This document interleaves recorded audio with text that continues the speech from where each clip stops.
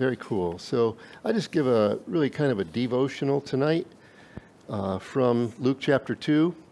And then after that, just open mic if anybody has any testimony they like to share, or how the Lord has blessed them recently or at some point in their life in the last year. It'd be great to encourage each other with that. I purposely wanted to read John 1 through 14 because that's John's account of Christmas. We're very familiar with Luke, and we'll be looking at that in a moment, but John gives a much higher view of Jesus, right? As Jerry, thank you for reading, right away just tells us where Jesus came from, that he is the eternal creator, he himself uncreated, right? And that John said that he was the light of life, which I think he's saying that Jesus is the source of life. And light also would be, as we read there in verse 4, the light did not overtake, or the darkness did not overcome the light. So not only is he the source of light, of life, but he also reveals truth. Light reveals truth, right? And light always overtakes the darkness. Verse 4 in John 1 sort of indicates the need, right? Men were living in darkness. We were dead in our trespasses and sins, and deceived and disobedient and deserving of God's justice, of his wrath against us.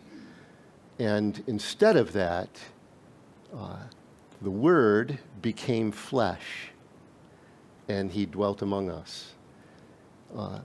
And so I want us to just be thinking about that as we come to Luke chapter 2, holding these two Christmas stories at the same time. And John with his high view of Jesus, his view of Jesus in heaven, that's his origin, right, where he came from. And then we come to Luke, and Luke's account is all earthly, right? Obviously, it's just very normal. We have a husband-wife. Obviously, the circumstances surrounding Mary's pregnancy are entirely different than anyone who's ever lived, ever, right? So here in Luke chapter 2, if you have your Bibles there, just take a moment and we'll look at it. The first 7 verses are all that's written from Luke about the actual birth of Jesus. And in fact, really, it's only the last verse, verse 7, that talks about Jesus being born, right? Because it was just a very natural thing to do. A baby is born. So in that regard, right, pretty normal. But it's interesting that Luke begins by saying that it came to pass in those days that a decree went out from Caesar Augustus. Quick question for you. We're a small group, so this is interactive. We're not streaming anything here. What's Caesar mean? Anybody know? King. What's Augustus mean? If someone is an august one, yeah. So put it together, Caesar was sort of recognized as the king of kings, right? Augustus was a title that was conferred to him because it had overtones of divinity.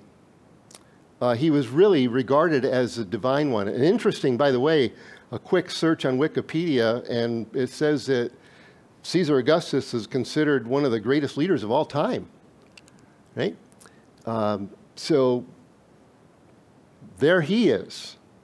Roman Empire, right, was at one of the greatest extent of its existence here. And Caesar Augustus issues a decree that everybody should register so they can pay, right?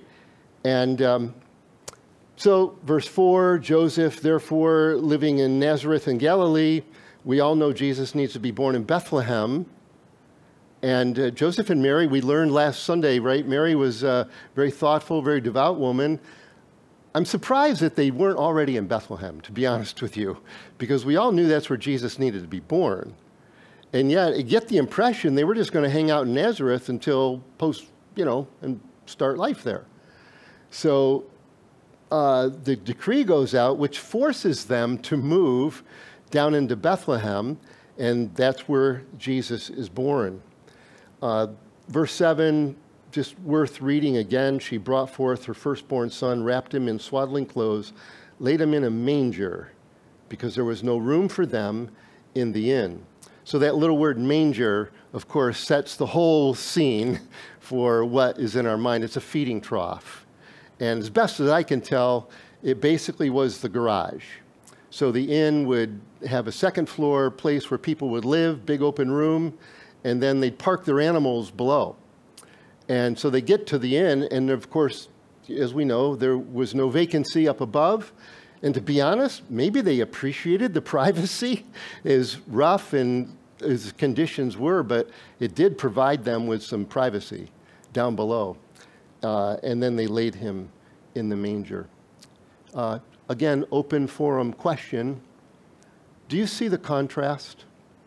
We have this man, Caesar Augustus, who just sort of snap of his fingers and the whole inhabited world is forced to move. And then in this amazing contrast, we have the true King of Kings lying in a manger. What do you suppose God is speaking to us here? What's he trying to tell us? Maybe there's multiple answers, but what do you guys think?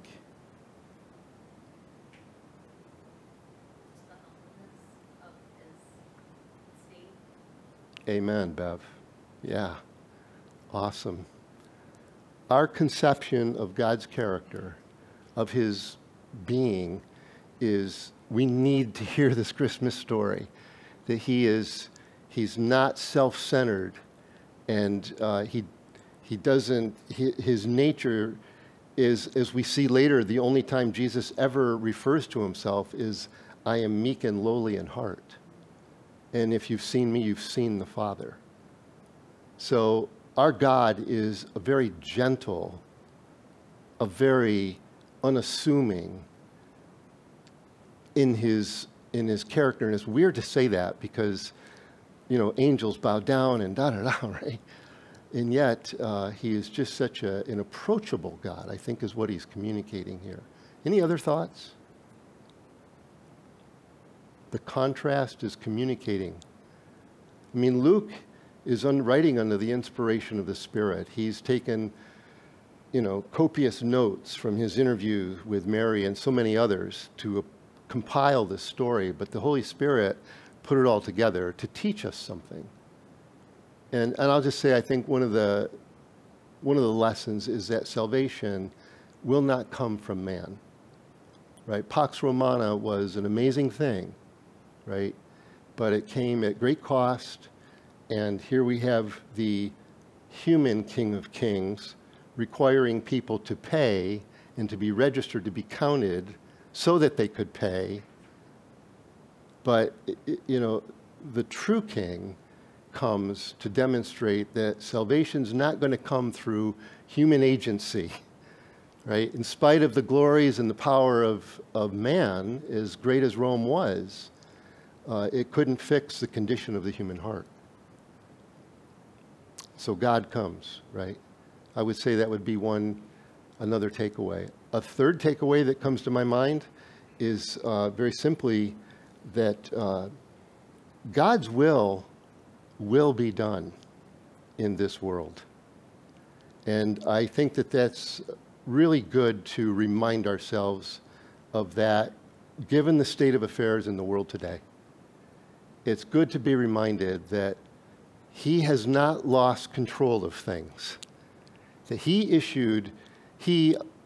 understood that Caesar was going to issue the decree, but you see, my point is, it moved Joseph and Mary to Bethlehem, and it fulfills the scripture, and therefore it affirms and confirms the prophecy telling us that God is in control.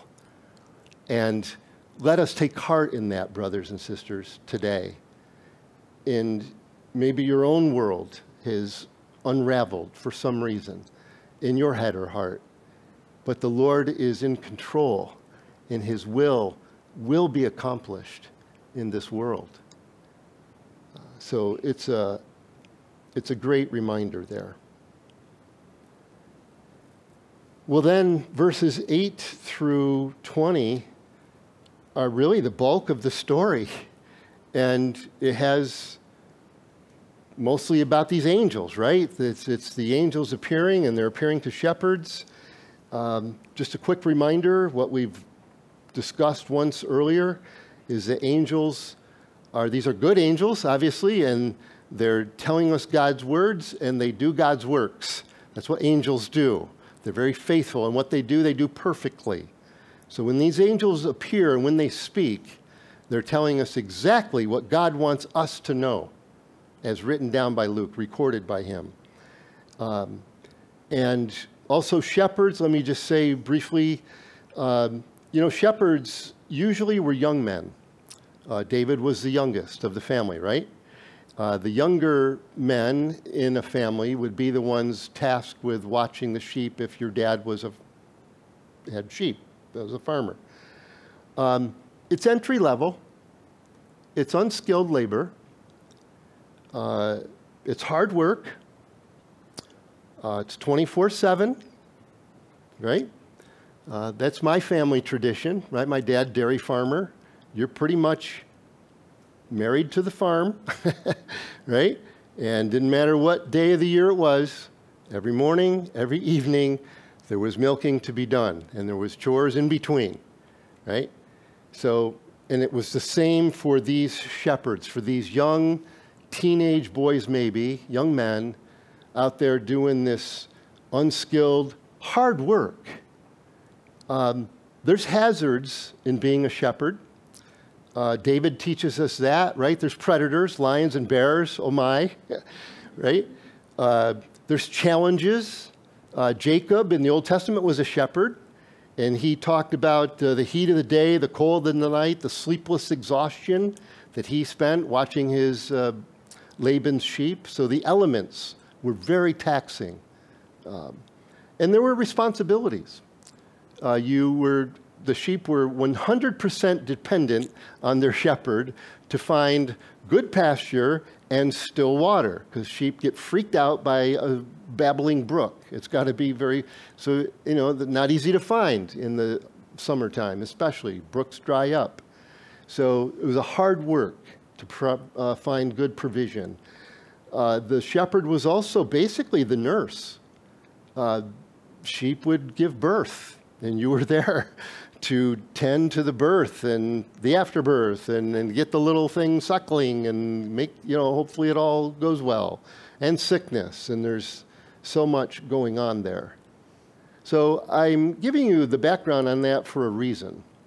Because of the responsibilities and the 24/7, 365 days, I guess that's what they had in those days, the shepherds, just by virtue of their vocation, never went to temple. So like when Passover would happen, they didn't go. Or Feast of Tabernacles, or all the great festivals, or just even to go and, in fact, they're raising the sheep that are being used for sacrifice. And it wasn't a high-paying job. So all that to say that eventually the rabbis banned the shepherds from going to church because they just never went. And therefore they were unclean. They kind of ended up outcast, if you will, almost a little leprous-like, although they weren't leprous, but they just were considered, you just guys, you stay out there. So the bottom line is, as I thought about it, is that you're really not allowed to come near God if you're a shepherd until you change your ways, until you clean up your act and start becoming more religious. Then you can come near God. And so, do you see the point? Isn't it amazing? Of all the places that God could have dispatched his angels to announce the birth, he goes out to those fellas. God is merciful. Our God is rich in mercy. Ephesians 2:4. It says, but God who is rich in mercy. It's his essence, his character. And he's infinite in mercy, which means when he gives mercy, it doesn't diminish him in any way. If I give James $20, I've diminished my worth because I've let go of some of it, and now it's in his hands. That's never true with God. When he gives mercy, it doesn't diminish the amount of mercy that he has. He is mercy. And the beautiful thing in Luke 1, Zacharias is prophesying about Jesus. And he says that he, through the tender mercy of our God. So it's that so gentle in the way that he approaches, in the way that he comes to us. He initiated this. And he comes to, and he sends his angels. Well, first an angel, and it tells us here, verse 9, behold, an angel of the Lord stood before them. I don't know, that caught my attention today because maybe from cartoons or pictures or whatever, I always had this image of angels filling the sky. But like, they're out in this hill country outside of Bethlehem. Obviously, there's no light, right? It's as dark can be. And an angel stands before them. And so, obviously, they're freaked out. But the words of the angel, and again, remember, they're saying God's words. They're communicating to us what we need to hear, what they needed to hear. And they knew who they were. They knew their place in society. And so an angel, an apparition, they're seeing something they've never seen before, most likely. And the angel says, don't be afraid. Quick reminder, how many times is don't be afraid repeated in the Bible? 365 times. One time for every day of the year, right? It's the truth, right? Don't be afraid. Because we're afraid. We all have fears. It's part of the fall. And the angel immediately says, don't be afraid. For behold, I bring you outcast people. I bring you good news of great joy, which will be to all people. It's not just for you, but I'm starting with you. For there is born to you this day in the city of David a Savior, who is Christ the Lord. And this will be the sign to you. You'll find a babe wrapped in swaddling clothes lying in a manger. Well, that reduces their search pretty rapidly. All we got to do is check the garages, right? And suddenly there was with the angel, a multitude of the heavenly hosts. So apparently this unnumbered host of angels all standing in front of this handful of shepherds. And they're praising God and saying, glory to God in the highest, and on earth peace, goodwill toward men. Now your Bible may read peace toward men of goodwill. That is often, seems to be the more preferred translation these days. I don't really care, to be honest with you. I think both are true. It's peace toward men of goodwill, and it's goodwill to men, right? And so, again, they're communicating God's desire, right? They're glorifying God because his desire for relationship with human beings is coming to pass. And the delight that God has in people, in sinners. And the shepherds, really, these young people are just representative of the state of mankind at that time, really, at all times. And God has come to us. His desire is for fellowship, and the angels are just praising him for that. And his delight is to bring his goodwill, his pleasure, his delight toward men, or men who receive that experience peace because they've responded to God's pleasure. So it was when the angels had gone away from them into heaven that the shepherds said to one another, let us now go to Bethlehem and see this thing that has come to pass, which the angels have made known to us. It doesn't say that, does it? They knew who was talking to them. It was angels telling them about God's love for them. And that's just a great reminder for all of us today. Our Lord is merciful. He's compassionate toward us. His tender mercy. He's rich in mercy. It's His desire. You guys comfortable with that? God likes hanging out with you. He enjoys you. And He wants us to enjoy Him. Peace to you. The war's over, right? Handel's Messiah. Comfort ye my people. Right? It's over. It's over. You've paid the price. I'm here now for establishing a new covenant, a new relationship. Enjoy God. Learn to enjoy Him as much as He enjoys you. These men came running into town. They had a story to tell. They had a song to sing because God had appeared to them and communicated to their heart. I know you think you're outcasts, and I know you think that you are being told you've got to change and clean up your life, and I'm not here to make you register and pay, right? I've come to save. I've come to pay for you and to give you a new start and to clean you up with the blood of that little baby. So that's the word of the Lord for us tonight. Just, yeah.